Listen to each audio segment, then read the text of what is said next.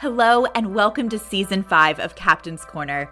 We'd like to take a moment to let you know how grateful we are to you, our listeners, for making this podcast such a success. We believe that Season 5 will be our best yet. We have a great lineup of speakers for you to enjoy. So we ask that you share this on your social media with your friends and family, and of course, give us a like and leave a review. Thank you. We hope you guys enjoy the season. Today on the podcast, we have Major Dr. Marion Platt III, the area commander for the Salvation Army in Memphis. We'd like to take a moment to thank our sponsor for Season 5 of Captain's Corner. PFS Financial uses biblical principles to guide you in growing and stewarding your wealth, but more importantly, PFS will guide you in fulfilling your search for significance and help you establish a legacy that will embody your passions. For more information, visit pfsfinancialfirm.com. Well, welcome to Captain's Corner. Captain Andy Miller coming to you from Tampa, Florida. And we are so excited today to have on Captain's Corner Major Dr. Marion Platt III. And he and I share a lot in common. We're Salvation Army officers. We're thirds. I'm not a major, but I do have the doctor part, and I appreciate, Marion, you bringing the doctor into style for the Salvation Army Southern Territory. Welcome to Captain's Corner. Thank you. It's so good to be here with you. Appreciate it. Let's just hit on that. You and I were just having a conversation before we went on the air, and we were trying to figure out, should I use the doctor piece? And like I said, I appreciate you bringing up. I kind of feel like internally in the Salvation Army, it doesn't always work to my favor to use the earned doctor title. But maybe now there's a few other people who are coming along that it is being used. You and I are having just a little conversation about that. What do you think about using the title doctor? Well, I think, if there are instances where having, post-nominal letters behind someone's name or titles other than that which is given to us by the Salvation Army, if that creates division right within the Salvation Army, then we need to be just very careful about the way that we apply it. Right. But on the other hand, if it can create some momentum for the kingdom in our local appointments, right. If people see, okay, well, this person is not just someone that the Salvation Army put into this position because they value him, but this is a person that has credentials right. In their area of study and in the practice of their craft, then if that will help build the kingdom and to build the army in a local community, I would say that that's definitely the time to use it. And so using discretion to make sure that we are building and not causing confusion or division amongst our peers is, I think that's what we have to keep in mind. We don't want to make other people feel less than. Right. Because they haven't pursued this, terminal degree. That's not the point at all. And so I think really we just have to use a lot of discretion. Right. In the way that we use those terms. Right. And, some people haven't just had those similar opportunities. The Army itself has provided some of those. So that's a beautiful thing. I for a while, I had on my right inside pocket of my tunic and my left inside pocket, I had a card that had just Captain Andy Miller. And then the left side, I had Captain Dr. Andy Miller. But generally what I found myself doing is reaching into the doctor side when I was in the community, and it would open up doors. And I feel like that's a piece of education beyond the formative experience of bringing you to a place of being able to engage ideas and develop yourself as a person. It does represent something to certain people. When it matters, it matters. And I think that's a similar direction we're going to go in our conversation today about race. Now, I was cautious to even want to make sure that you were good at this time. Particularly, we're just a week removed from the killing of Ahmaud Arbery, and rather you would want to talk about this at this point. And I'm really thankful to have you in this conversation, particularly like you just hosted a conversation that was viewed thousands of times. on your own Facebook page, and it's a really helpful conversation. Yeah. So I'm going to drop back to the doctor thing just for a second, because it ends up being like when I said, when it matters, it matters. And I think that's something that's involved with the racial discussion as well. But when we get to this, the educational side, I've noticed that in the Black church tradition, often people will be identified with their full academic credentials, including their ecclesial credentials. And I always love the ecclesial credentials come first: Reverend, Doctor, Captain, Doctor. Right. You want to address that a little bit? Yeah, sure. So one of the things that came out in a paper that I wrote recently, and I believe that we'll be taking a look at that here in a few. But in African American culture, the achievement of higher education is one of the most important displays of mobility and utility and achievement, and so for a person of color to be able to achieve a title in the church is important. Bishop, apostle, reverend, pastor, deacon, those are all important titles, but also to show that this person has more than just a shout and a testimony is important, but they have sought after deeper levels of education. That means a lot in the Black community, and that's why if someone were to look at what the Black community values, education is among one of the tops. And you see that if you've ever been to a high school or college graduation that is populated largely by people of color, the celebration may feel something like Mardi Gras. I mean, it is it is huge, and that's not to take away from any other culture's graduation. But there is a spirit of celebration and yelling and cheering because of the achievement of these academic honors. Right. To graduate from high school is huge. Yeah. In the Black community, in any community, especially those inflicted by poverty. Right. Right. But in the Black community, because for so many centuries, Black people were told that they should not and could not be in possession of literature. Right. And if they were caught with it, they would be subject to the whip, subject to being sold further south. And that kind of mindset persists to this day, because very often if a Black person is astute, erudite in their academic pursuits, they might be referred to as uppity. The achievement of education in the Black community has long been viewed as important, within the church and beyond. Right. Well, I'm glad that I know that your wife too has a doctorate as well. Yeah. Anyways, it's a blessing that you bring. Now, I've totally jumped into our conversation, and I really want to come back. I think we will, to the subject of even just acknowledging that there is such a thing as the Black church. Now, Marion, help me here. If I use language that isn't appropriate, or you would rather me say something different, if you'd rather me say African American or Black, would you tell me if I could use better language? Yeah, and if you would allow me to just kind of say this. Now, one of the things that I often say before I'm having a conversation about race is I ask people if they would lower their offensometer a little bit. Amen. Because having these kinds of conversations requires a lot of grace.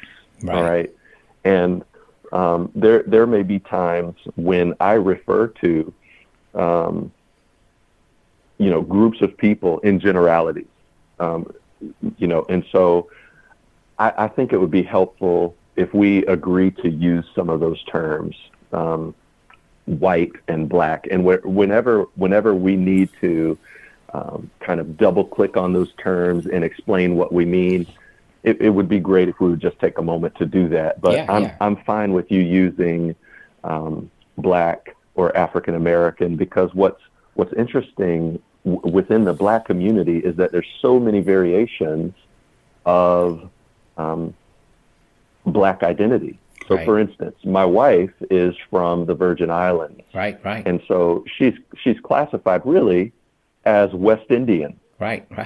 But people will see her and refer to her as African American, which depending on how you're looking at a situation, might not be correct. Right. Whereas I have a close friend who is South African, but she is blonde hair, blue eyes. Right. And she very often, with tongue in cheek, refers to herself as African American. Right. She is. just to start the conversation. And so in this context, you and me as friends, and hopefully your listeners who are full of grace would understand that in this conversation, just for clarity, I am fine with using terms like black and white in kind of binary terms. And if ever we need to discuss that, let's just pause and open that up. Is that okay with you? Yeah, that's great. Thanks, Mary. I appreciate you giving that clarity. And let me just get into. I didn't say where I got stuck on my second word, major doctor. I didn't even get beyond my second word. So Marion serves right now as the area commander. He and his wife both serve as area commanders for the Salvation Army in Memphis, Tennessee. And Marion, I would just love, I maybe am assuming too much of my listeners, and I know I'll have a variety of listeners who don't know you. You're a very well-known person within the Salvation Army world, but that's we have folks who listen here in Tampa and all over the world, for that matter, who might not. So just give me a short, bullet point version of your testimony and who you are, so people can get that in their mind before we get into your paper. Yeah, sure. I think one of the things that if your listeners do not know me or have never seen a picture of me, it might be helpful for them to know that I am a man of mixed heritage. Right. My mother is white, and she is from Charleston, South Carolina, and my father was black, and he is from Charleston, South Carolina. And they were so young when they had me that both sets of my grandparents kind of traded little Marion off. That's my name in my family. Okay. And my weekends, the earliest weekends of my life, I remember being in the Southern Baptist Church on weekend number 1, and then in the Missionary Baptist Church in weekend number 2. And though they are both Baptists, the expressions of that denomination, whether Southern Baptist or Missionary Baptist, are very different. Right. And so from an early age, I got exposed to the differences between churches where white people attend and churches where black people attend. Right. And that was, and so before I even knew what I was witnessing, I was baptized, if you will, into 2 different cultures. And that has been the story of my life. Wow. Yeah. So being from Charleston, South Carolina also made me a big fan of history. I couldn't escape it. Right. Charleston is the birthplace of secession, going back to the Civil War, 1861. And so history has been a very important part of my life. And so where American history, black history, kind of joined together is kind of where my mind is. So I graduated high school, joined the U.S. Army, and served in the 10th Mountain Division. Got out of the Army, and during that time, I was really able to recommit my life to Jesus. Okay. Many things happened while I was serving in the military that caused me to completely run away from God, but I was in a combat arms platoon, and I had this sergeant who came in who just had a witness that stood out. He was really a light that was shining in our battalion. Wow. He was very gracious and encouraging and helpful to a lot of us young Joes, as soldiers are often referred to. Yeah, sure. And when my life came crashing down and substance abuse took over, he was so gracious with me. And after a period of maybe 2 years, I ended up just visiting his church. Okay. And there I found in that church a very diverse group of believers. I mean, it was the kingdom, because the military community is very diverse. Right. Wherever a military installation is, you will find people from every continent on earth who all dress the same. Mm-hmm. And so the outgrowth of a faith community out of a military community was just like that, very diverse. And these people welcomed me so beautifully. I mean, I am still in touch with most of them, because my story would have been drastically different if I did not walk into the City of Refuge Christian Church in northern New York. Wow. And so it was there that I was discipled and had my first experiences of direct ministry. And it was about that time that the Lord started to put on my heart the Salvation Army, which was a place that I hung out as a kid and looked forward to going to camp and every summer and all of that. And I knew that he had placed a call on my heart to Salvation Army ministry. And so fast forward a couple of years, married my wife, and we began to become active in the Salvation Army in the Charleston Corps. Right. I had returned home by this time. And 2002, August 2002, we entered training with the Bridge Builder session. Yeah. And since then, after being commissioned, I served in Atlanta, Georgia, Savannah, Georgia, Tampa, Florida as a divisional youth secretary, and back to Atlanta, and now I'm out in Memphis, Tennessee, and enjoying the opportunity to make a difference in the world because of this incredible mission that we have inherited from our forebears to preach the gospel and to meet human needs in His name without discrimination. So that's what really drives me. Yeah. This path of service and discipleship that the Lord has called me into, and the way that expresses itself for building the kingdom and making a difference in entire communities. Yes. So, well, I wish we could get, maybe we will too, get more into that, like into the vision of the Salvation Army and how that's actualized. I came in contact with you. I don't think we spoke back in August of 2002. Abby and I had just been married on May 25th of that year, and then we went immediately to lead a beach ministry team in Myrtle Beach. And so we were called upon to help provide the music for that occasion. You might remember your session mate, Christy Kepley. She was a part of our beach ministry team. And so, but I remember at that time, like, it was just a busy enough day. I wasn't able to get around and meet the candidates. But I remember thinking, I think I'm going to come back in touch with that couple at some point, and just seeing and seeing you and Everett at that point, who could have seen where all God would take you. And we just were so thankful for the way that God's led your life through these various appointments, has given you distinct opportunities of influence and influence in people's lives and in communities.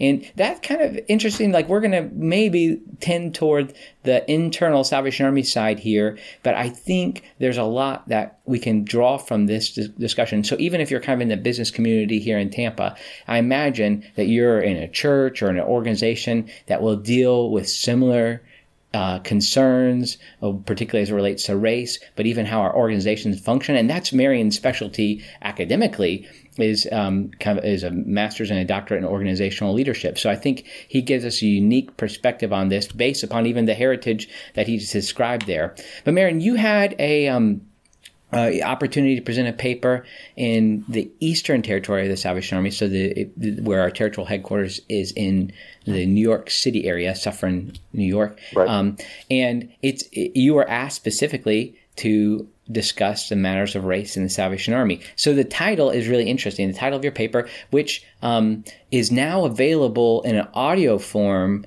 on Rick Munn's podcast. So I think it's Monday Mornings. Is that what it's called? MUNNDAY?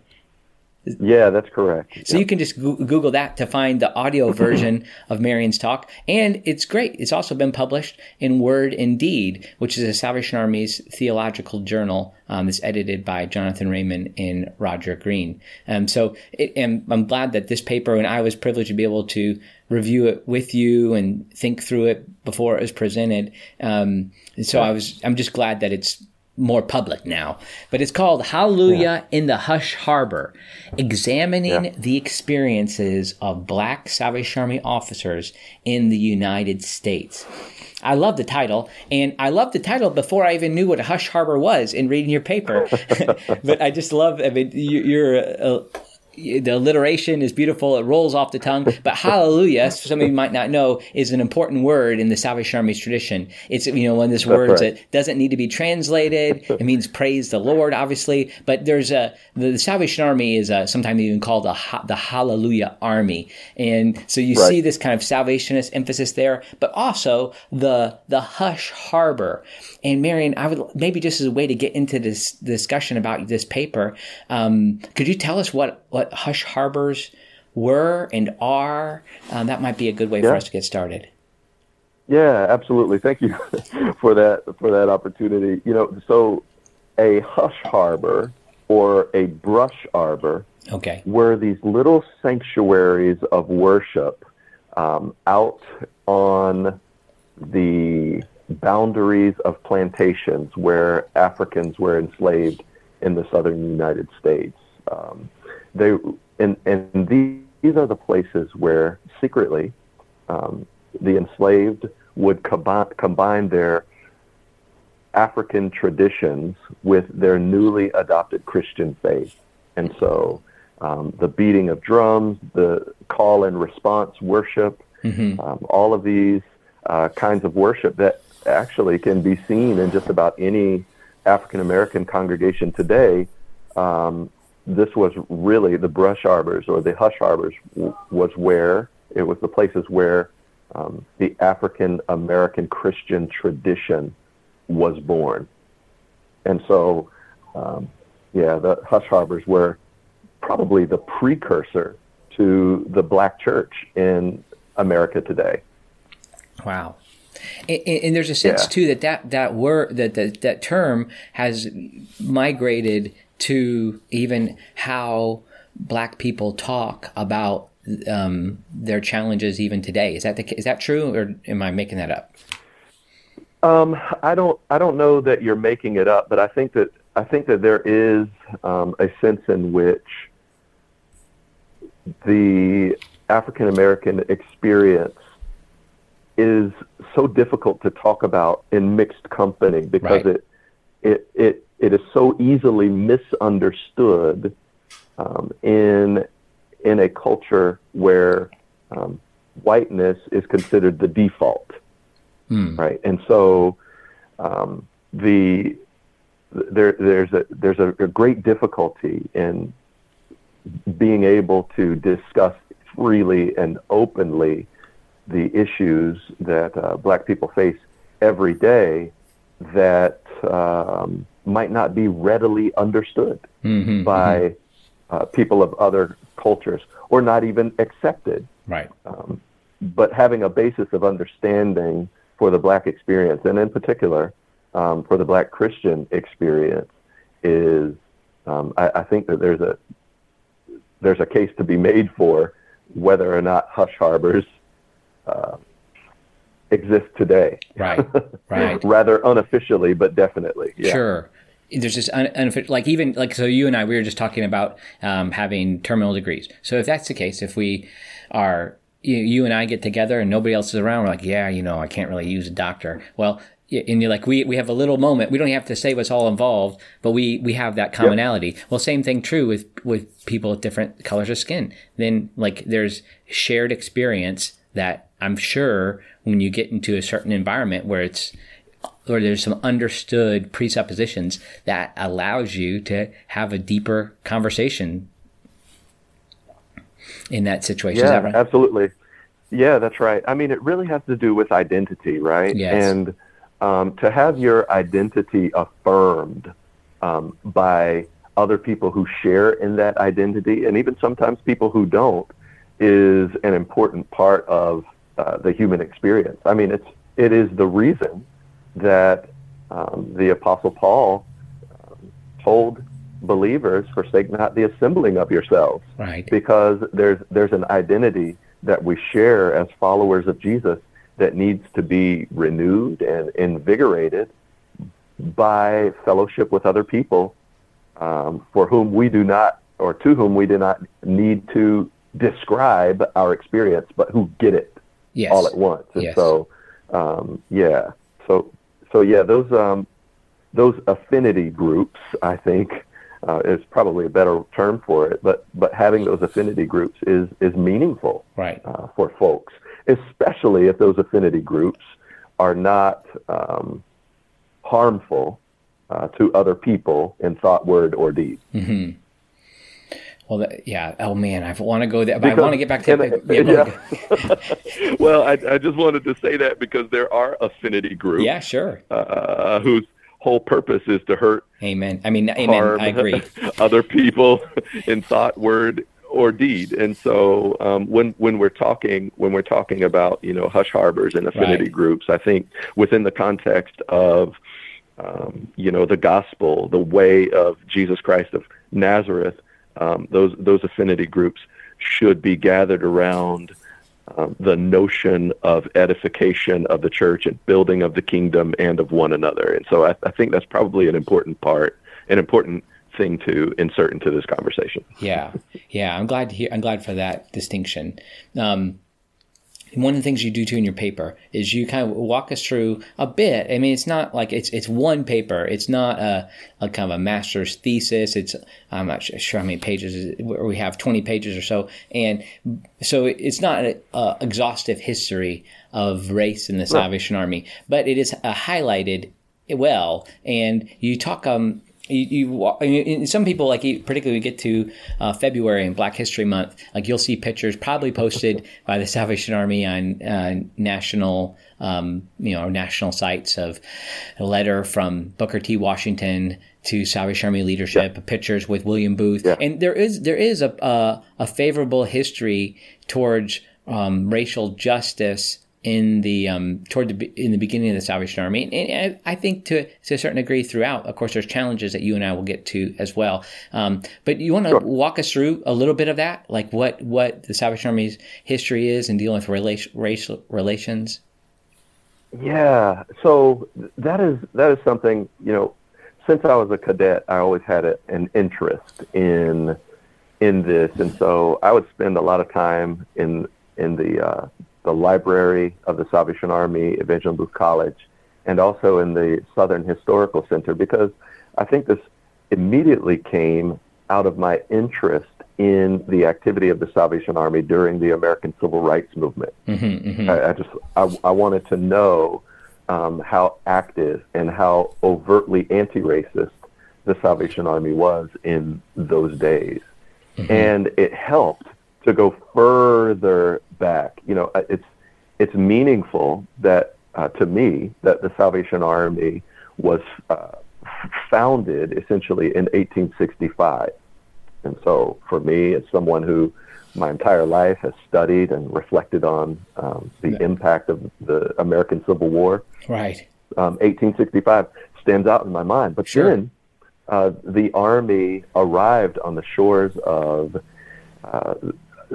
the United States in 1880, which was during, some can debate whether or not it was during the period of Reconstruction. The reason I say that, it was 3 years after the Compromise of 1877, where federal troops were withdrawn from the American South, leaving black people subject to local government and to state laws and to acts of terrorism. And so the fact that the Salvation Army arrived in the United States at that moment when this was the period in which black people in the South in particular were subject to lynching and to terrorism by organizations like the Ku Klux Klan and all of that. What I love about the Army is that in those days, the Army was very active in anti-racist rhetoric and behavior, and there is documentation to prove that, because the Army, way before it was cool, was very careful about making sure that their literature reflected their position on these social issues. And so going back into the mid-1880s with the War Cry publication, you can very easily find information that alludes to the Army's intolerance of racism in all its forms. And in addition to that, the fact that George Scott Railton, who was the missionary, so to speak, who brought the Salvation Army to the United States, pointed out that the Salvation Army should be among those organizations and people of the church who would dismantle the wall of separation between black people and white people. This is historical documentation, and it makes me very proud to be a Salvationist because of that history, because this is at a time when no other church was as vocal as the Salvation Army. Yeah, we were very public in that time, and that's highlighted particularly the work in New York with George Scott Railton in Diane Winston's Red Hot and Righteous. Her book is her doctoral dissertation at Harvard in the mid-90s. And one interesting thing that happens in this period, though, is that the Salvation Army is a part, and this is often missed, and it's often missed particularly with people outside of the American experience of the Salvation Army. But internationally, we were connected to the wider Wesleyan holiness movement. And you highlight this in your paper, or at least you have one footnote talking about it, by a really influential book by Donald Dayton, Discovering an Evangelical Heritage. Actually, Donald Dayton just last week passed away. He was promoted to glory.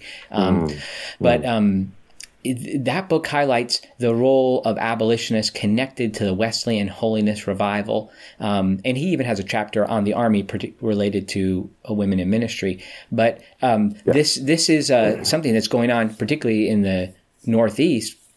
But we as a Salvation Army had a natural affinity, and I say we, like our long history, toward these matters. Places like the Oberlin School, Charles Finney, and who are a great influence on, like one of the most important influences on William and Catherine Booth. So anyway, I appreciate you brought that in at that point. I'm tempted to move on here a little bit, but do you want to say anything else about that kind of ancient history, so to speak, before we get to the challenges? Absolutely. I mean, one of the things that I love is that our foundation is in Wesleyanism, right? And what we know about John Wesley and all of his papers and his interactions with the world during his time is that he was decidedly anti-racist. He did not equivocate. He absolutely hated it. And it was out of his ministry and his discipleship, as it were, of Wilberforce that the institution of slavery was upended and eradicated in England. And so the fact that his writings and his theology informed the Salvation Army is important, and it couldn't be left out of a historical document related to the Salvation Army and racism. Right. And a lot of times the holiness denominations, Wesleyan holiness denominations, are criticized for our not historic pietism, but our pietism, like our focus kind of on sin and individual, and that's important. But you don't have the Free Methodist Church. It's called the Free Methodist Church for a reason, right? And the Wesleyan Holiness Church, or it became just a Wesleyan denomination that we have today. And all of the holiness denominations, and we can keep going through down to the Nazarene Church, the Salvation Army, are all connected to this idea. And it kind of grew out of what was the Wesleyan heritage from John Wesley himself. But a lot of times, even in matters like this, holiness denominations are criticized. And there's some racist behavior that leads to that. But I'm really glad to kind of highlight that here for that connection. So you brought up the civil rights movement, and you discussed that a bit in the Army's response or lack of response in your paper. You want to talk about that for a second? Well, sure. I mean, so by the time the civil rights movement became an important part of the American landscape, the Salvation Army had moved away somewhat from its overt intolerance of racism. And, for a lot of reasons, in the South during that time, it was a very difficult time to interact with social issues because, during Reconstruction and even before the Civil War, so many churches had split over the idea of racism, right, and slavery. Even the Methodists had split during that time, and I allude to that in my paper for those who want to read it, because Baptists formed the Southern Baptist Convention over their conflict related to whether or not slaveholders could even be missionaries, and that was the point at which the Baptist Church split.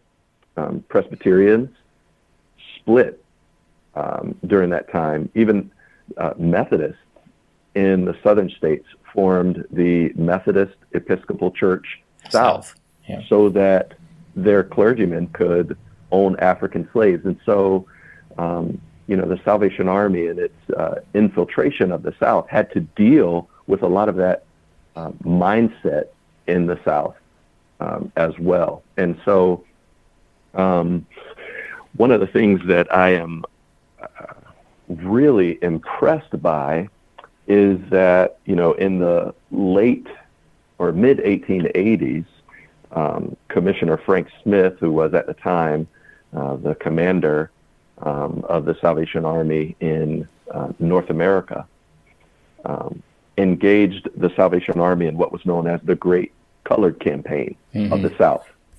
And so there was an intentional inclusion of Black people into the ministry of the Salvation Army.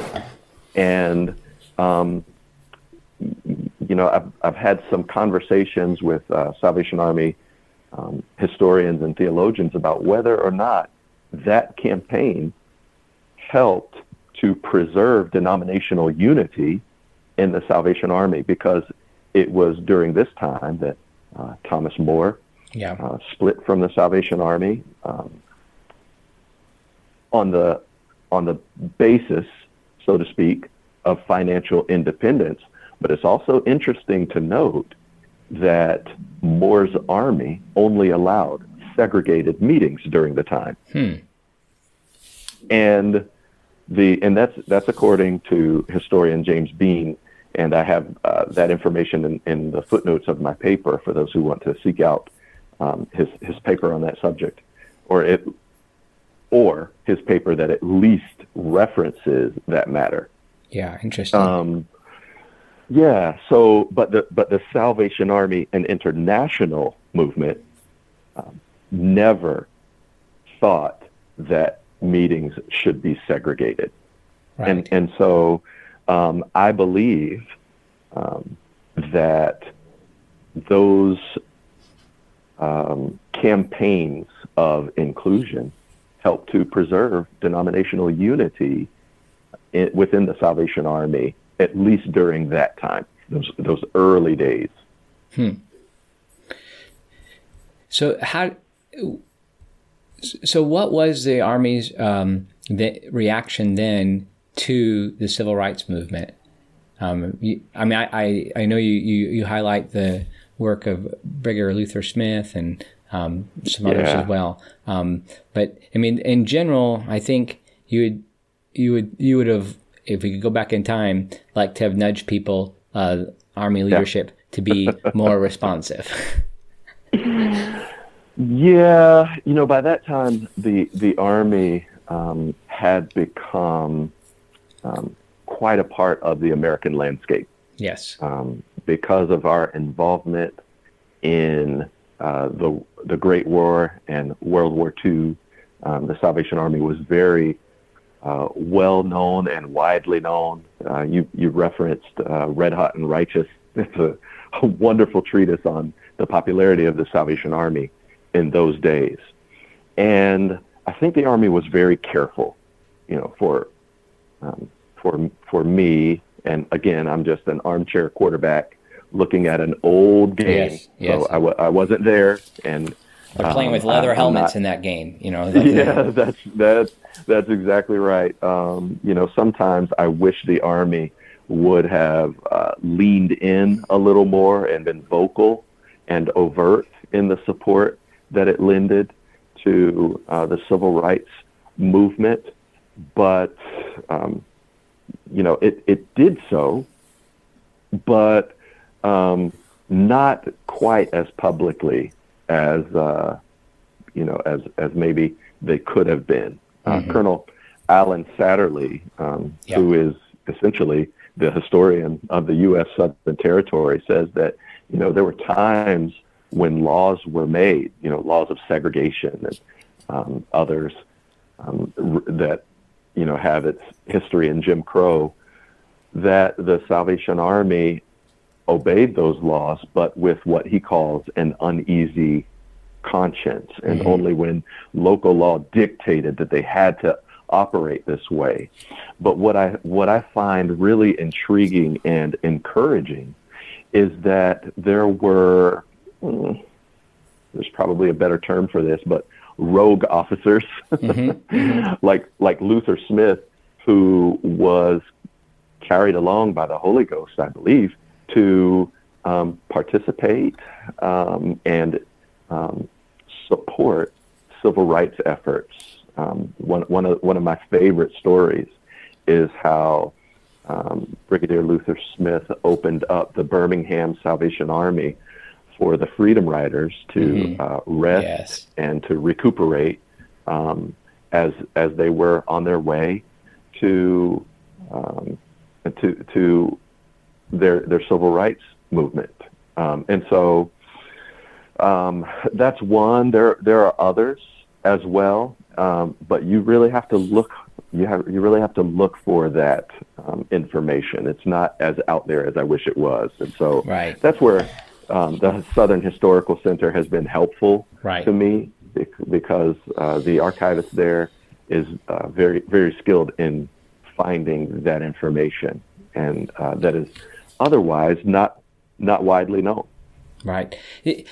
I would love to get into some more of these details, but I know we only have a little bit longer, and I think maybe we have to have a part 1 and part 2. It was during the civil rights period that the Salvation Army did ordain a few officers of color, and in the Southern Territory, Maurice Smith, who you and I both know and love, and other territories as well. So I'm going to try and fast forward a little bit, and I'll give a little tight summary, and if you want to edit, give insert some other thoughts in there. I think one of the challenges that what you deal with in the paper are related to how the Salvation Army responds now and what's happened for Black officers over the last 50 years. And one of the challenges is there hasn't been as many leaders come from through our system to be able to be in a position to be in leadership. Now, most notably, we have, notably, Commissioner Israel Gaither, Commissioner David Edwards, both serve as territorial commanders. Right. Commissioner Gaither is the International Chief of Staff. That can easily, and maybe to some people who are listening from an internal Army perspective, sound a bit like, oh, okay, we're just bringing that up as if that makes everything okay, because there's a challenge in all of the divisional leadership. So essentially, state level leadership. Kentucky and Tennessee are together. Florida is by itself. Yeah. There are only been a few leaders of color, and so you do address that, and I think you're probably even asked to do that. In your paper, I'll just direct some people to that. There are some helpful pieces of information to think of how this happens in corporate structures. But if we can, I'd like to just talk about some of the recommendations that you make about how the Salvation Army can grow in the way we handle questions of race. Is that okay? Yeah. I mean, if we jump, I'm sorry I have to jump back some of the great stuff you have in your paper, but I think that's great. I think the basis of the paper is, it has to do with how the Salvation Army shepherds, nurtures, develops Black officers in particular. Yeah. And I know, even when I say that, there's a part of me that senses your listeners recoiling when I use that kind of terminology. Right. We don't have Black officers, we have officers, right? Yeah. That's right. But one of the challenges is that every officer comes with their own set of needs. So if we were, and you realize my last appointment was at the training college. Right. And so what I realized is that when there are cadets who come through the training college who, let's say that they were graduates of the Adult Rehabilitation Center, and the Lord called them to officership from an adult rehabilitation center. This essentially means that they are in recovery for substance abuse. Mm-hmm. I know that population has some specific needs which I, as a leader, need to be aware of so that I can help them be their best and thrive in their cadetship and ultimately in their officership. Right. Well, that same approach should inform how Salvation Army leadership serves to develop and cultivate and help officers of color grow in their ministry and in their ability not only to survive, but also to thrive and to build the kingdom through this incredible gift of the Salvation Army that the Lord has given us. Mm-hmm. And so all that to say is there are specific needs. There are specific needs that officers of color, particularly Black officers, need that I don't know if a person who has never experienced those needs personally would be aware of. Mm. Yeah, it's definitely true. I just preached a sermon 2 weeks ago on Thomas, and I found this concept from John Keats, the poet John Keats, that was really helpful. It's a little complicated, but it's a concept of negative capability. That he was saying that as a poet, like there's no way that he could describe all the experiences that he's required to describe, and to get into the emotions that people have. So he has to move forward with a negative capability. And I said something similar for Thomas, that he only had so much available to him. And then once he saw Jesus's hands and feet, he was able to respond. Like we take the information that we have. Like I don't want people to hear that and think, oh, well, that means I can never be a part of somebody's experience and helping them grow if I haven't experienced. Like we enter into the discussion, the discipleship moment, the training moment with a negative capability, but still there is a capability, but it is something that needs to be acknowledged. I think the same thing is true, particularly like as it relates to the Ahmaud Arbery situation, killing. Is a very unfortunate. Like I acknowledge that you and I both have boys. Your boys are a little older than mine, but I don't have the same conversations that you have with your boys about what it's like, what it would be like to go take a jog. And we might not enter into like the whole discussion of what caused this, whether the systemic issues or all that. But it's different. There's a different experience, and there's a different experience for Black officers that, where who knows where they're going to be appointed, particularly as you are working them with the training environment. So that needs to be considered. It needs to be a part of our discussion. Absolutely. Can I kind of outline why that's important, especially today? Yes, for please. Command heads. Okay, so and I'm going to address the comments that I make for the next couple minutes directly to Salvation Army leadership and command heads, if that's okay. And command heads, just for my friends who aren't familiar with the Salvation Army, are people who are at the top of the leadership, about 20 people who lead the Salvation Army in a given region across the southern states. So go ahead, Marion. Yeah.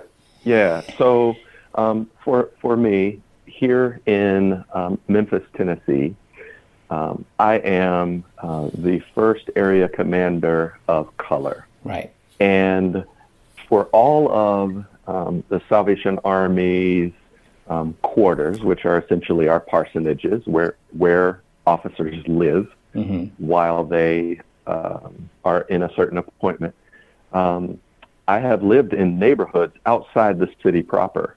Right? These were neighborhoods that, and I'm going to speak in racialized tones here, so everybody hold on to themselves. These are neighborhoods, essentially, the places to which white people fled to leave the city, right? And so now I live in what is basically a white neighborhood. Okay, now it's not a bad thing, just, right. And the reason for that, these good neighborhoods have good schools, but the way that I interact in my neighborhood, just because I'm the Salvation Army officer, doesn't really give me a pass to come and go in my neighborhood without suspicion. Maybe it does, and I can sense, even as I say that, your listeners saying, "What are you talking about?" Okay, but Marion is also the father of two black boys who are built like men. Right. And so when my boys go riding their bicycles, Zion and Joshua, right? Zion and Joshua. How old are they? Joshua's 16. Joshua is 16 years old, and Zion is 13. Yeah, great and guys. they are both either my size or taller than me. Wow. These are big boys.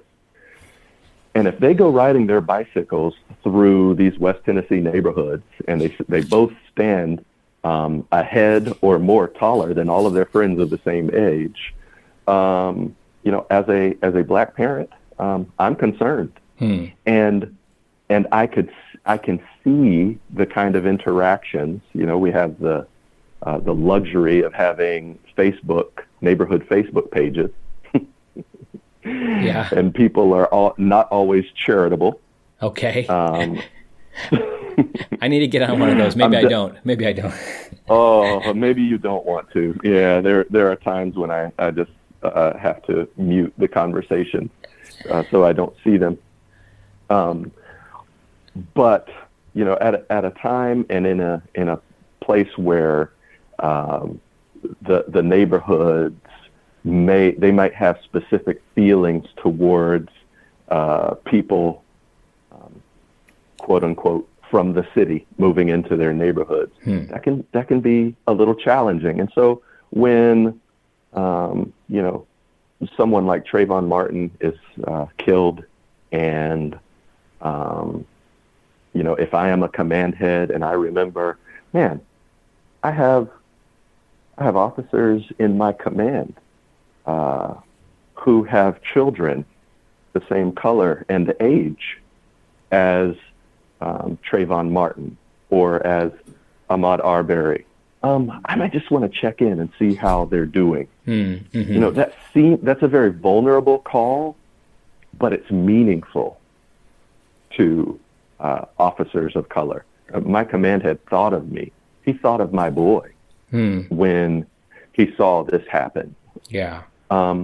Or, speaking of the neighborhood, like I have a friend who recently took his new appointment and was on his back porch, and he's moved into this very nice neighborhood, and he hears some tires squealing out in front of his home, and hears people shouting the N-word. That's very scary. Yeah. And so I want command heads to know that officers do face this kind of thing, but because of their covenant and their call to this mission, they realize that is something that they need to negotiate, but it helps to know that there are people who support them and who are on their side. And not only that, but who are courageous enough to call and to display that support during these difficult national times in the world. Right. Now, a few years ago, it's a tragic that I can't remember the specific situation, but I think it was toward the end of the time that Commissioners Don and Debbie Bell were serving as the territorial leaders in the Southern Territory. You were part of I think you were at the train school in that time, but you were part of a public conversation of sorts, and then there was a statement that came about because of that. Was that a helpful moment? Was that a good moment of? Absolutely. Yeah. That is precisely what I'm talking about. So that was shortly after Charlottesville. Okay, Charlottesville. Gotcha. Right, and the whole notion of there being good people on both sides, right, was troubling. Right, definitely. To people of color, and though we only talk about it in the hush harbor, troubling to Salvation Army officers of color. Right. And so to have a territorial leader to not only say that this is anti-gospel, this is anti-Christ behavior, but to also remind us of our territorial mandate, our territorial mission statement, which indicates that we will love inclusively in the community where we live. There was also, if you listen to that, a set of instructions for every Salvation Army unit that we will discuss that territorial mission statement, in particular, the imperative to love inclusively, but also that it would, that local Salvation Army units would participate in peaceful, ecumenical demonstrations of support for one another. Very, very clear, measurable goals for the Salvation Army. And yes, that was very helpful. And it's interesting, I looked that up not long ago because I needed to hear it again. Right. And there was, I think, well over 30,000 views. Wow. of that, because people need to hear that, and not only Black people, but, right. everyone needs to be reminded of that. So Well, So, this is part of yeah. so there are these responses. They're not a silver bullet. They're not something you can say, okay, we're done now. Like, the work continues. It kind of my slogan for now in my life. I'm thinking about changing it in my 40s. And I just turned 40 a few weeks ago. It was been forward to the fight, right? So for my 30s, it was forward to fight. I'm trying to, oh man, I know it's a tough one. But trying to figure out like what that next statement would be. But in the forward to the fight mentality, acknowledge like there might be a battle that's completed. There's a victory in the moment, but we're still moving forward until Jesus comes. Not as a way of abandoning any ideas or sin, but at the same time, just still moving. One of the unique things that you did, part of your paper, was that you brought together a group of Black officers from around the United States, and you had a discussion group, a discussion board of sorts, and you're able to pull in that information. But there still is this sense that, okay, we could look at the Salvation Army's international position statement on racism. We could bullet point notable moves on individual levels, even things that have happened, like offices that have been put in place. We could also find things that have been done that have been wrong. But yet there still is this kind of sense of there still are problems that need to be addressed. And I think that is where the conversation often breaks down, is because it's hard to develop those next steps of what we should do, of what that looks like. And that's where it gets to be particularly problematic. And you gave six recommendations. I'm just going to go, well, let me just go through those real quick. Is that okay? Sure. Yeah, that's fine. Mm-hmm. The first one is, since the absence of minorities in command level and cabinet appointments in America has been identified by a national commander, thankfully on Captain's Corner podcast, so my own little preview, a shout out there, as an issue that deserves priority attention, create and empower a commission to examine and implement measures to quickly correct the problem. Okay, go on that. Tell me, what do you have in mind with that? Like, what would that look like? Yeah, so I'm going to kind of take you backstage into the scary parts of my brain right now. Oh, okay. So with that, when I came up with that as a result and kind of floated that through the panel that I was discussing with, I was actually in the part of my year where I'm reading through Acts chapter 15. Okay. Right? I read that yesterday. The council at Jerusalem. Okay, good. So you have Paul, who realizes that there is a different ethnic contingent that the Lord is filling with the Holy Ghost. And Paul makes his way to Jerusalem to speak with the Jerusalem council about how to best support and encourage and affirm this contingent of believers, right? And by that, I mean the Gentiles. Right. And so there was overt advocacy happening for this minority group within the church. And the council at Jerusalem gives some very specific guidance for how to include and provide some necessary gracious pastoring for the Gentiles who were coming to Christ in what was at the time a majority Jewish movement. Mm-hmm.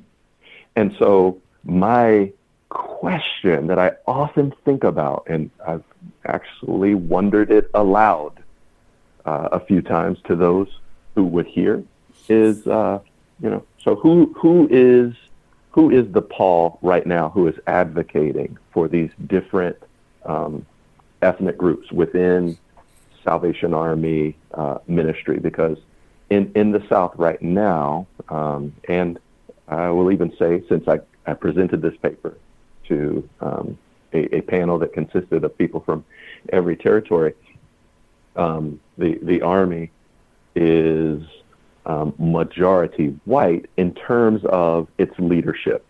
Like at this moment, right? It's majority white, yeah. Yeah, and so to extreme to a certain extent. I'm sorry to interrupt you, but like in the Eastern Territory, amongst the command heads, you have 2 sets of leadership, 2 divisional leaders that are people of color. In the Southern Territory, there's none, though there has been Hispanic Hispanic leader in the last 10 years. And in the Central Territory, there's one couple. In the West, Marion, is there any?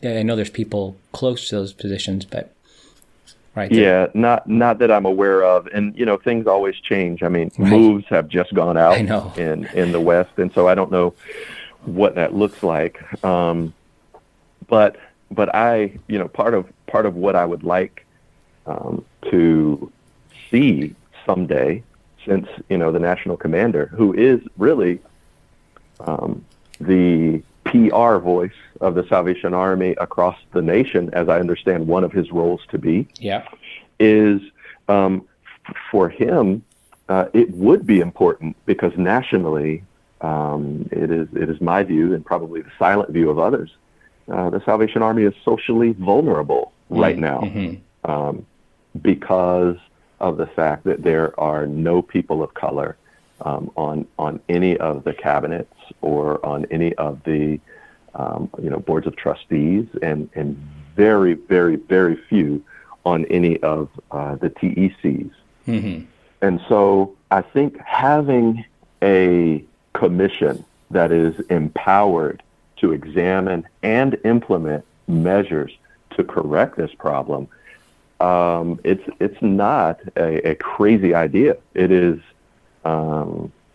supported in Scripture and also supported in just good business practice. And 20, 30, 40 years ago, Fortune 500 companies were doing this.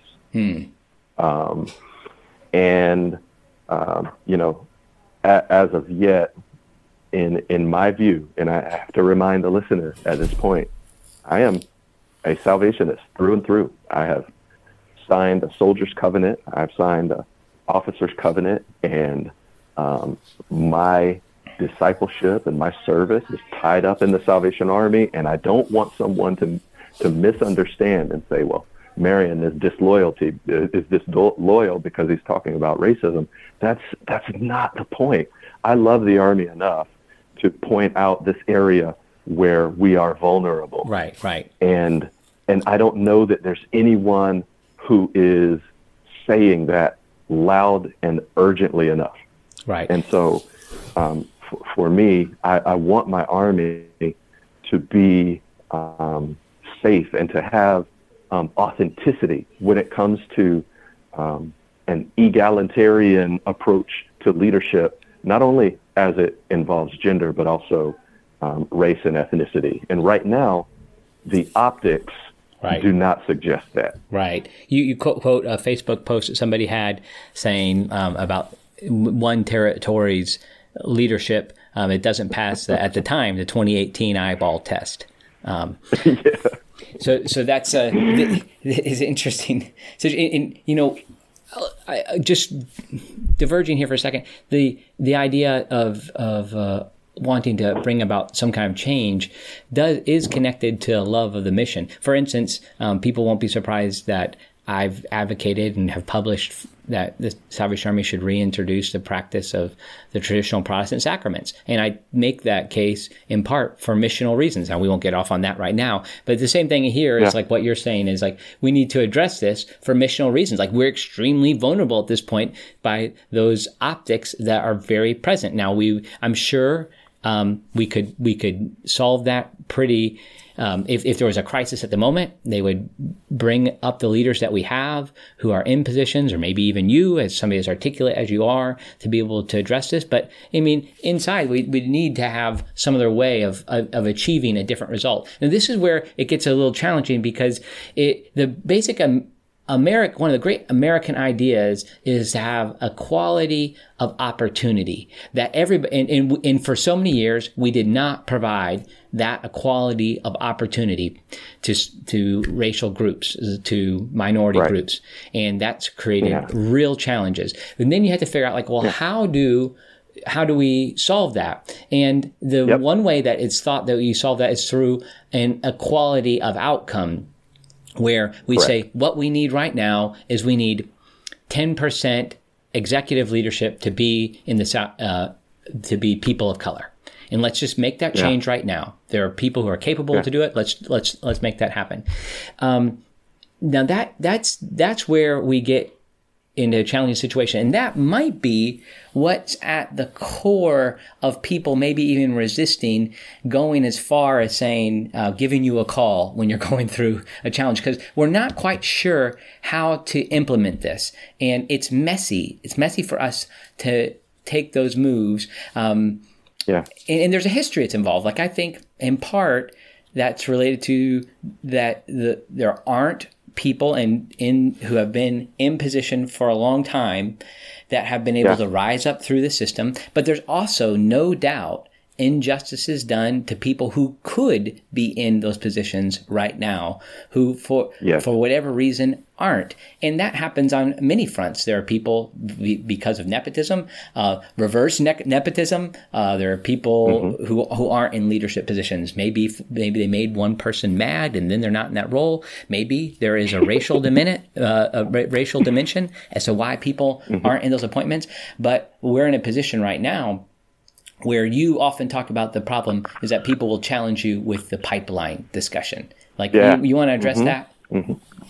Yeah. So let me first appeal to a very good podcast that I listened to, I guess about maybe 7 or 8 months ago, and it's when you were interviewing the national commander. Right. And one of the things that he pointed out was the issue of affinity bias within the process of selection for appointments. And here's the thing. Every person possesses some degree of affinity bias. Right? Like we want to give opportunities to people who remind us of ourselves in some way. And Commissioner Hudson, to his credit and to my deep respect, he admitted, he said, the only way that I got to where I am is because someone looked at me and saw potential. Right? And the reason they saw potential is because on some level I reminded them of themselves and what they already see in leadership.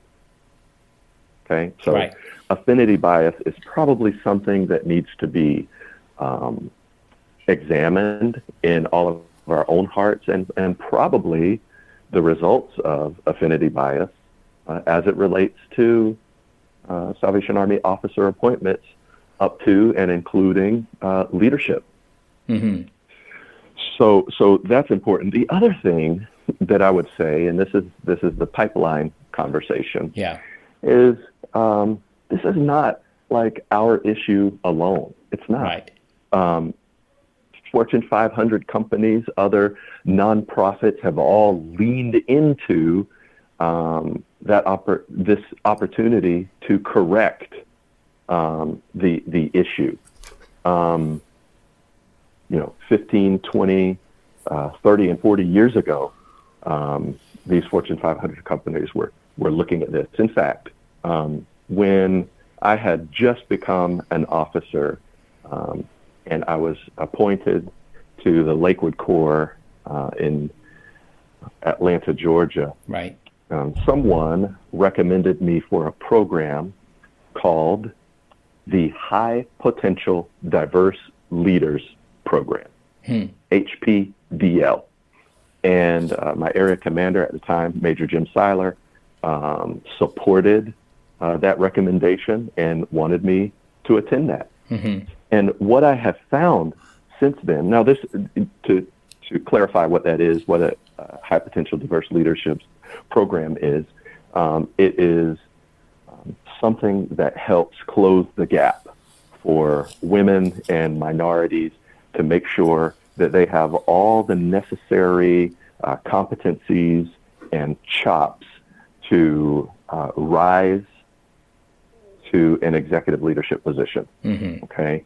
So some of the experience that maybe they didn't have because they weren't born and raised into this kind of work, first generation officers, so to speak, right, are able to compete, so to speak, when it comes to that nonprofit sector. That's what the High Potential Diverse Leaders program was about. But as I have now embarked on this kind of thought process, I look around at other companies and other nonprofits, and for them, diverse leaders programs is part of their best and common practices. It's nothing new to say, hey, we want to make sure that there is equity right, for people of color. And they are shameless and courageous in the way they build these programs, and shameless and courageous in the way that they select people to participate in those programs. They don't, say, oh, well, I don't know, it's not PC to say this is for women and Black people or Hispanic people. I mean, they say this is the point. right. And so if anyone were to Google diverse leaders program, you would get hits on companies like AT&T, Verizon, Wells Fargo, and others, because it's just a part of their practice. It's nothing bad. It's a part of their best and common practice, and that's how they exhibit an organizational investment into their Black and minority talent. Right. And I never heard you say in there that this is an affirmative action program based upon quotas, right? Like, so we can just put away those fears too. Like, maybe you would like to have that. I don't think so. I mean, what you're describing is giving an opportunity for the true equality of opportunity. And where there have been disadvantages in the past and where there are certain hurdles that exist, this gives an opportunity to work through this. I mean, that's a first I've heard that, brought in the context of the Army. I mean, first blush, it sounds great to me. And one of the interesting things too, we have programs like that, right? Programs like Arrow, right, or Bringle or ICO or those different opportunities to be nurtured in salvationism and nurtured in the presentation of ministry gifts and nurtured in exploring the inner life. These are great opportunities, and even if there is not an effort to build a standalone program, I think that it would be helpful to at least examine who command heads are sending to those kind of programs. And that might be great. I mean, that might be something that, command heads and others who are listening right now would feel, very encouraged by, because when they look over the track record of who they have selected, they feel like it's free from affinity bias. They're not just sending people that, were somehow shoestring relatives of theirs or who were their Corps cadet, and they love them, and they have this general feeling of goodwill toward them because something about them reminds them of themselves or some experience they had. And so, and I appreciate you bringing up the notion, the specter of affirmative action, because that was something that became politicized.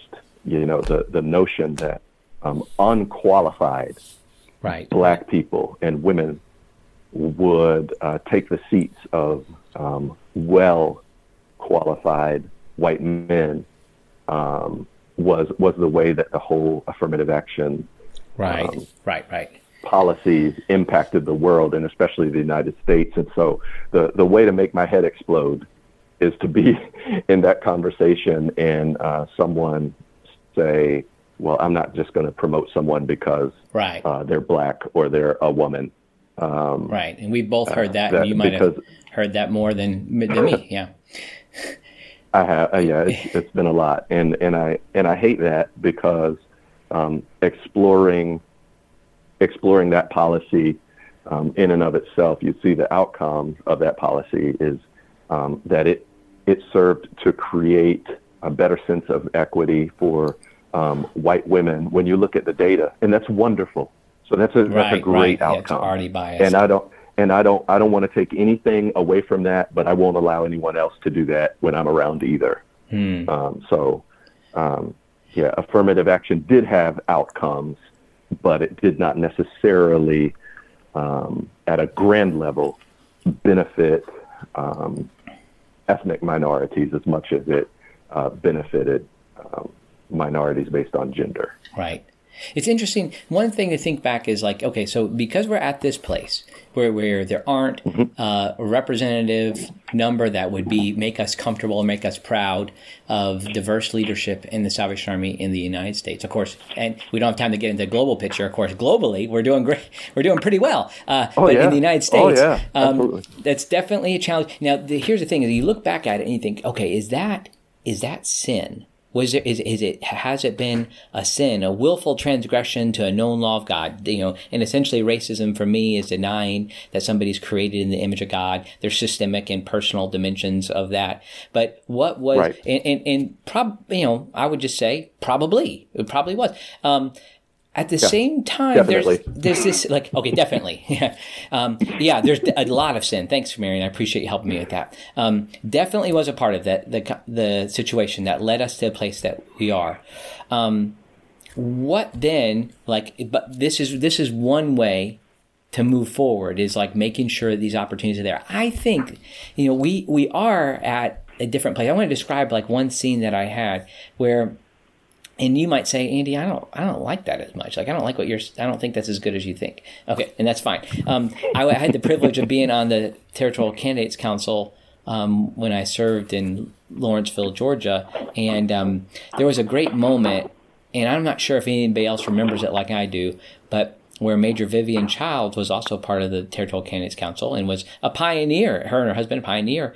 She's actually from Quincy, Illinois, and as an African-American officer. And there was a moment where the stamp went down, and we didn't know nobody in the room probably knew it was coming, and somebody was just approved to go to training, probably while you were serving there. And she started crying, and she said, that now takes us to 101. 101 African-American officer, if they make it through the training process. And there's this key moment. Now, I think I'm hopeful that we have had some course correction along the way. I'm not saying that, again, I just wanted to acknowledge to you a minute ago, like, there is definitely sin involved with what's happened and like where we are. But there has been some course correction, and I'm hopeful when I look around at my colleagues and see people who are serving that at various ages, that we are in line for a bright future, that this won't be a problem anymore, or a problem to the same degree that it is today. Do you have a similar hope, or do you think the only way it happens is by some more specific moves like what you're describing? Maybe it's not an either or question. Yeah. No, I think that is great, and I love Major Childs. Yes, she is outspoken, yes. And very thoughtful, and one of my heroes. Both she and Otis are just amazing, gracious people. I thank God for their example.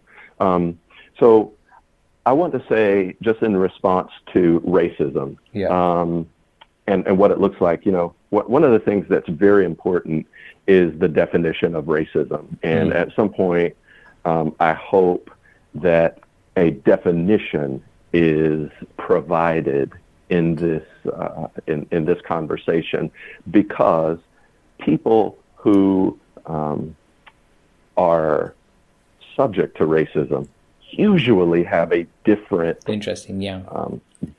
definition of racism. So if, like I know in the South, and my own grandfather, who is born and raised in Charleston, South Carolina. When he thinks racism, I'm talking about my white grandfather now. Right. Okay. When he thinks of racism, he thinks of single, overt incidences and activities which directly hurt another person who is of a different race. Right. So, name calling, violence, etc. Okay. That's racism. Right. Okay. That's what he said. Yeah.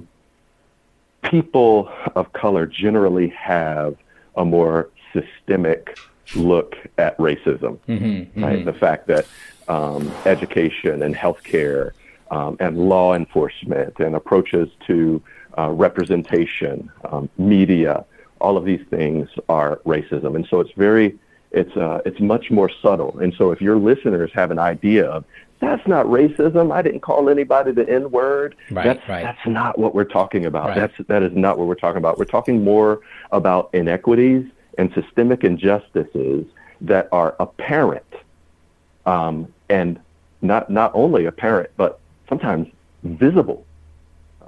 Eyeball test, for instance, to show that there's something wrong here if people of color are not represented. That is a form of racism, and so I just want to point that out. Yes. Now the sinfulness comes in with two ideas: an overt action or the omission of action. Right. Okay. So what my grandfather, whom I'm named after, Marion Platt Sr., he is my eyeballs. He raised me, and I love him very much. He's the most special and important person in my world. Awesome. What he would call racism is indeed a sin. That's an overt action against someone based on color or ethnicity. Right? What my other grandfather would say, whom I love, and man, if you can picture a little light-skinned Marion Platt sitting in between his two grandfathers in a boat, that's how I picture them. Oh, I'd love to see that. Yeah. They're both. Were they together much? Were they around each other much? Say again? Were they? Yeah, they were buds. Oh, good. They were fishing buddies. Yeah. And so what he would say is, when I came back from World War II and I applied for my Montgomery GI Bill benefits, there were certain neighborhoods I could not live in. And someone would say, oh, that's not racism. Well, actually, it is. It's a systemic approach. Or the fact that the neighborhood that he did move into was more heavily policed during those days. Right. And so marginalized people typically have a different definition of racism. And the importance is, once we are hip to it, once we see it, we have an opportunity to address it. And if we choose not to, right, if we rub our hands and shift our feet and say, oh, there's nothing we could do, then that is a sin of omission. There was something that you knew to do, but you chose to do nothing. That is a problem. So is it okay to say that? Yeah, no, it's good. Yeah, I'm with you. I don't think you and I disagree on that. Yeah. I think I think we'd have to go for a long time before you and I would really disagree. Yeah. So maybe not. Maybe you're thinking some things but I think where I'm struggling at all is what I'm wondering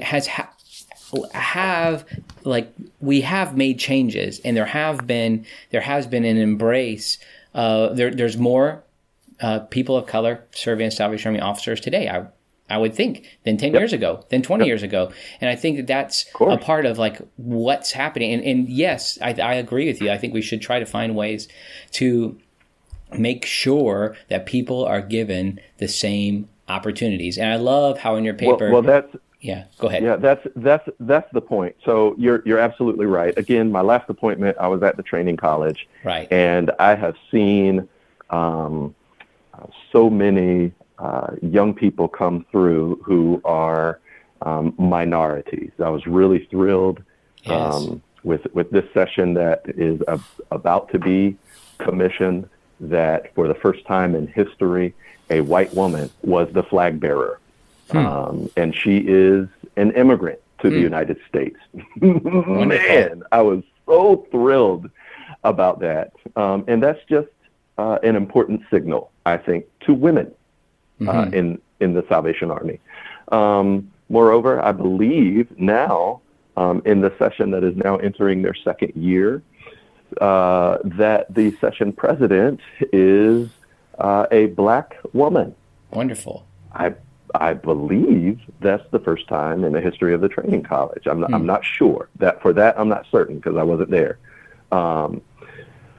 But contrast that to the fact that my session had 1.5 Black people, and I constituted the half of the bridge builders. My wife was the other, and we had a large session. I'm thrilled to say the bridge builders are still largely serving as active officers in the territory. But that's so we have come a long way, at least in the last 15 years, and even more. My question is, what are we doing to intentionally, in an ongoing effort, to hasten the day where there is obvious, visible, and skilled and empowered inclusion at the highest tables, so that when decisions are being made, we are, and by we I mean the Salvation Army, the cabinet, we are not as socially vulnerable as we might have been if there were not minority voices at the table. Right. Oh, I'm with you. Yeah, I agree. There's been decisions that have been made that I have wondered, would it have been the same if I don't know. Yeah, sure. If there were diverse voices there. The table. Yeah. That's that is like, no doubt about it. Like, we wonder like how things could be different even now at that moment.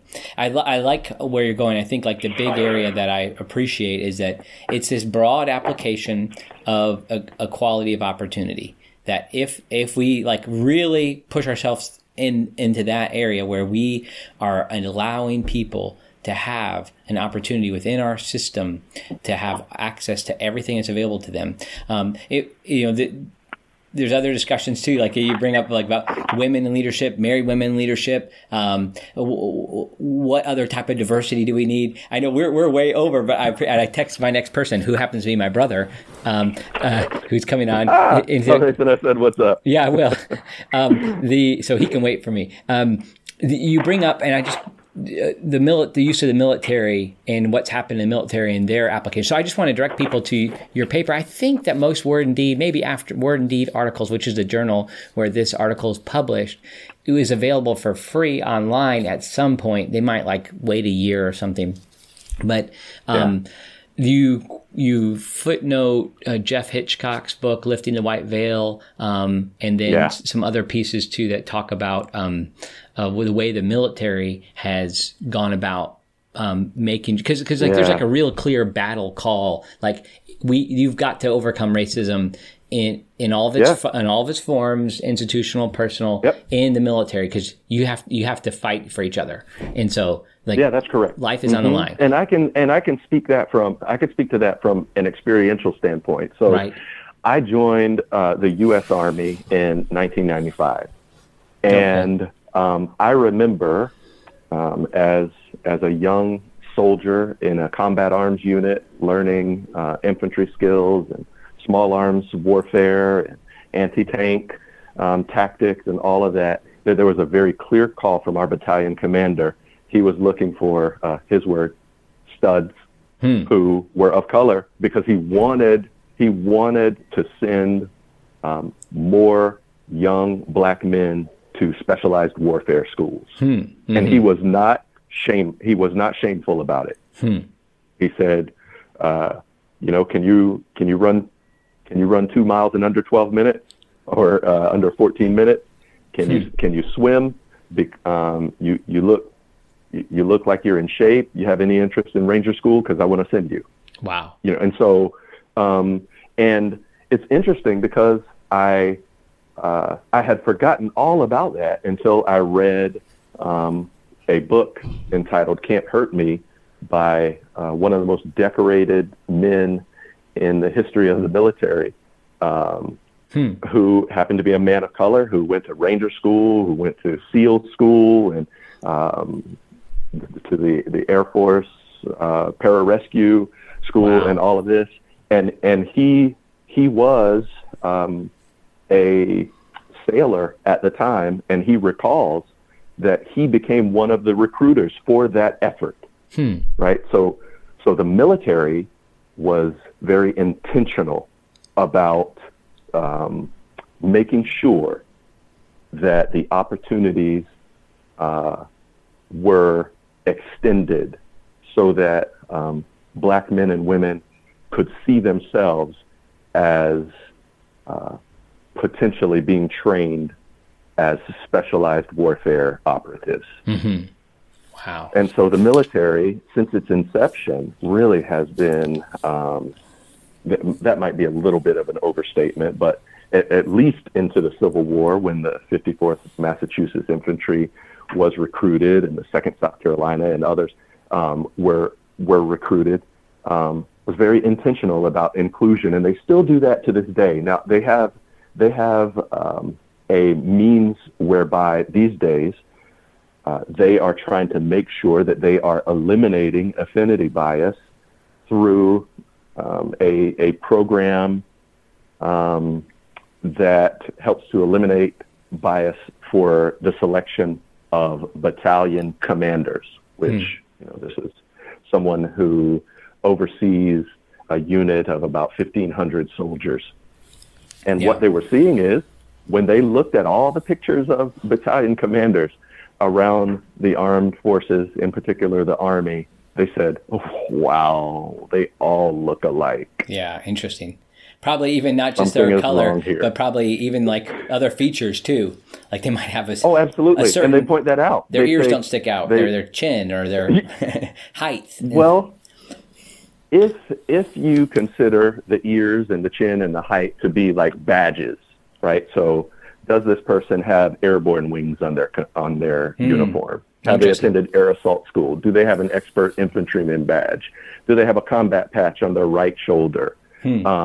These are all things that good research indicated that battalion commanders were being selected not just on the basis of their aptitude or their potential, but on the basis of other factors that lead to affinity bias. Do they have a Ranger tab?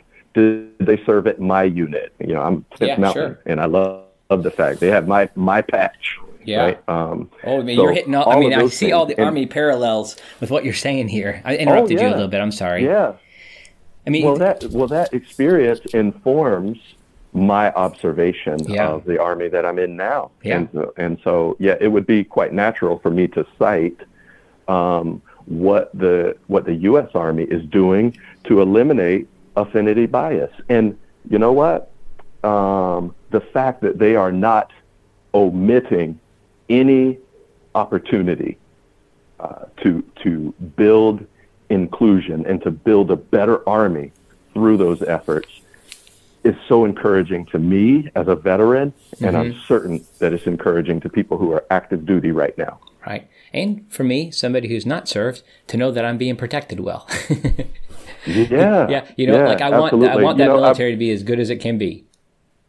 Absolutely. And it's what's interesting to me, when I was in the military, it was unheard of for a woman to be in the infantry. Well, it's becoming more and more common. I mean, there are women right now, and I'm so proud of this, women who are walking around with Ranger tabs, like specialized direct warfare operatives who are women. And so they have cracked a ceiling, but they needed the advocacy of those who were in power, those who were advocates, and frankly, those who were white men with Ranger tabs who said, you know what? I think women should be offered the opportunity to attend Ranger School. And now we have an incredibly better Army because of it. And I just wonder what parallels could be discovered if we were courageous enough to figure out what that kind of advocacy looks like in other armies. Yeah. Oh, I think that even if you were to take the racial piece out, which I don't want to do, even if you were to pull that out of this discussion, people have this discussion come, particularly this time of year when moves come out regularly. Well, fill in the blank. They got that. They are pointed there because of, that's their friend. Yeah, or this is whatever it is. And there's a lot of truth to some of that. But I think that this piece of like blowing away the affinity bias, I think that's a beautiful piece that we could add to our arsenal as a Salvation Army in this piece. Well, I'm going to have to cut a short in the sense. Maybe we can have a part 2 because we didn't get. We only got to 1. I think we hit little points of your 6 other recommendations, but maybe this is a nice introduction for people to go and read for themselves, or just check out Marion online. And somebody who's been not.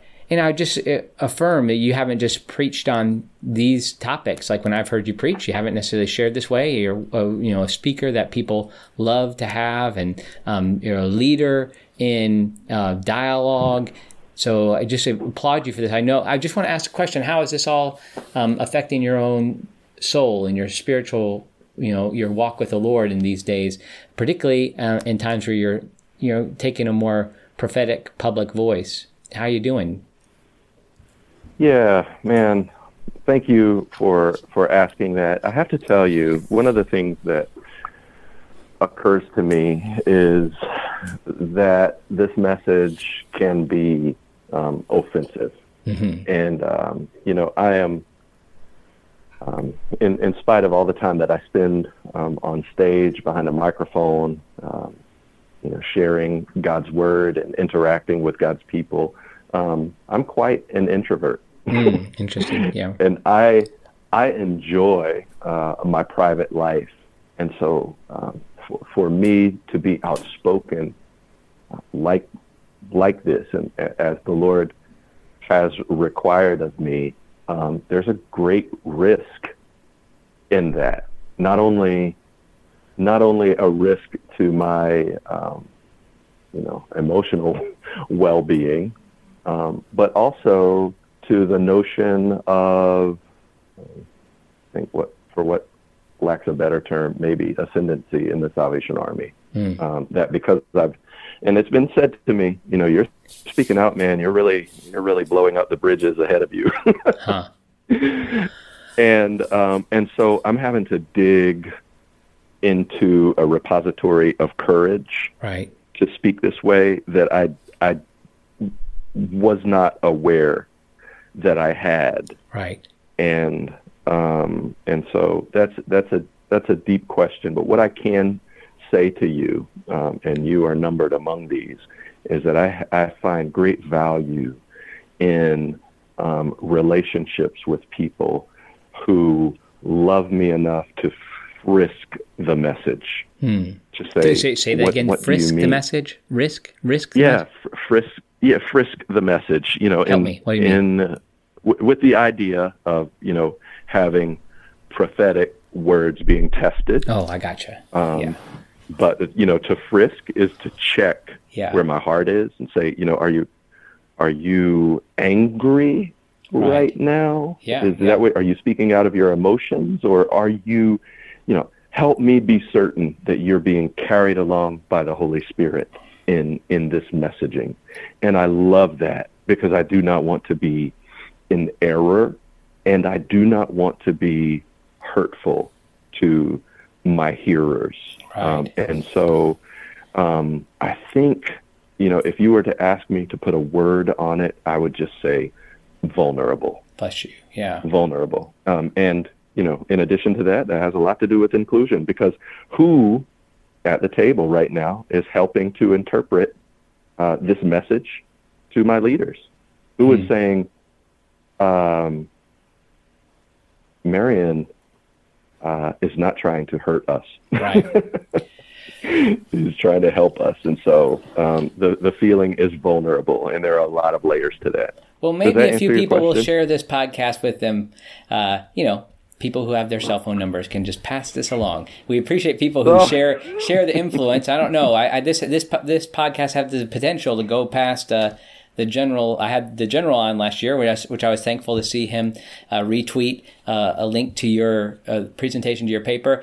But number 1 and 2, that's number 1 in our podcast. Number 2 is your friend and mine, Ryan Mayo and Chris DeBorowitz, and they're beating out all kinds of scholars and all sorts of people. I think I think people might find this reassuring. I remember Major Dr. Joanne Shade, who's somebody I've never met face to face. She was one of the people long time ago, like a while back into the 90s, was talking about equality of opportunity for married women officers. And I'll admit, like I haven't, since I haven't met her, I haven't been able to tell her this, but I found it really interesting. One time I assumed that this is a obviously articulate, gifted woman, that I assumed that she was wanting to be in leadership herself. Now that was a poor presupposition that I had. And then I found an article. She's like, look, I don't want to be a DC. I don't want to travel every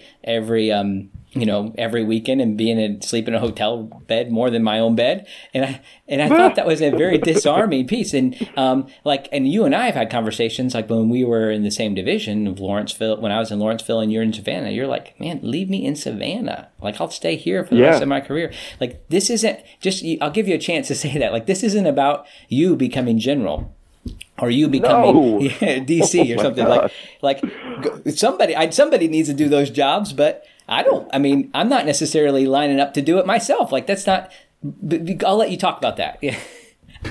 Yeah, thank you so much. You know what, that didn't even occur to me that there would be an opening to address that. But I have, that was some of the feedback that I received from a friend who heard that said that Marion is only vocal about this because he believes that he should be in leadership. And that's, it was not observing the witness and the ministry of a divisional commander that led me to accept the call to officership. It was watching and being under the ministry and influence of gifted corps officers. Yes. And so the basis of my call was to corps officership, and I enjoy that. I enjoy the influence that comes with being able to lead people to deeper lives in Christ. And so any opportunity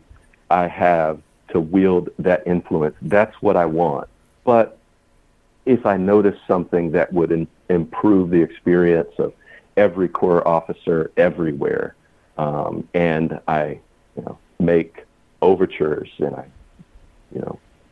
submit those suggestions and have those conversations, and for years and years and decades, nothing is happening, then I want to have opportunities to engage that conversation.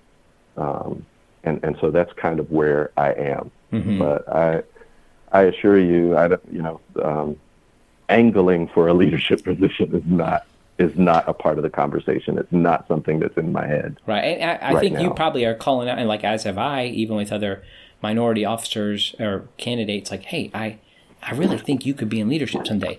And, they might not be called to that. They might not think, but I think it's good to want other people to be in those roles, but it doesn't necessarily mean that that's what you want, or that might not be where God leads me or you. I think people can make that assumption, and because they could imagine you being in that role, and I think some have said similar things to me, but that doesn't mean that that's what is your desire. And so I appreciate you taking time to address that.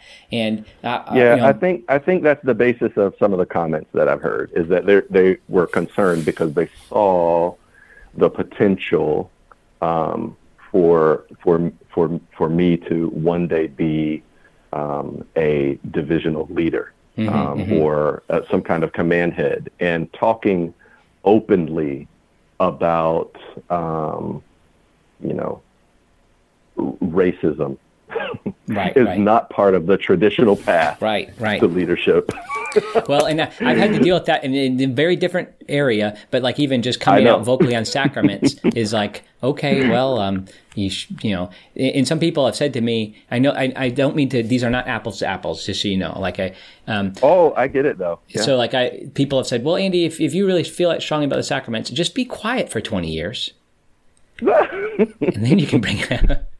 And then you can be about but it kind of denies the truth, and I think it has to move beyond experience to truth, and so that's another subject. Well, we could go on and on. As you can tell, Marion, I mean, I know he's done this with other people.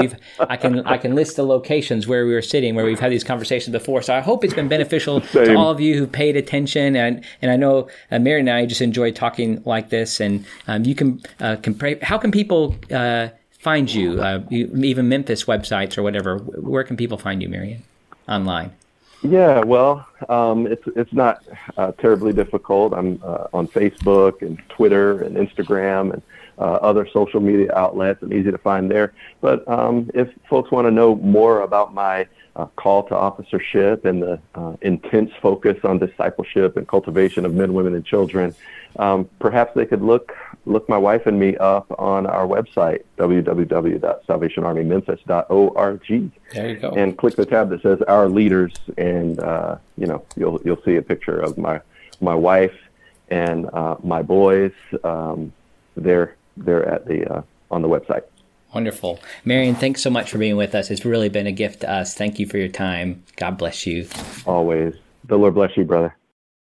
I'm so thankful for that extended time that I had with Major Dr. Marion Platt, and thankful for the way that he gave some very clear ways that organizations can respond to issues of racism and how we can combat that. And I'm just thankful for the very even way that that's presented. I hope that people can hear the deliberation that he's given in the research that's been a part of that. I encourage you just to find that paper that's available online. I think that will be a healthy conversation starter for us as we just think about responses. So again, my thanks to Marion there for his thoughtful leadership here within the broader culture of the Salvation Army. But I think those of you outside the Army will benefit too from the way that Marion is speaking into our lives and to our organizations.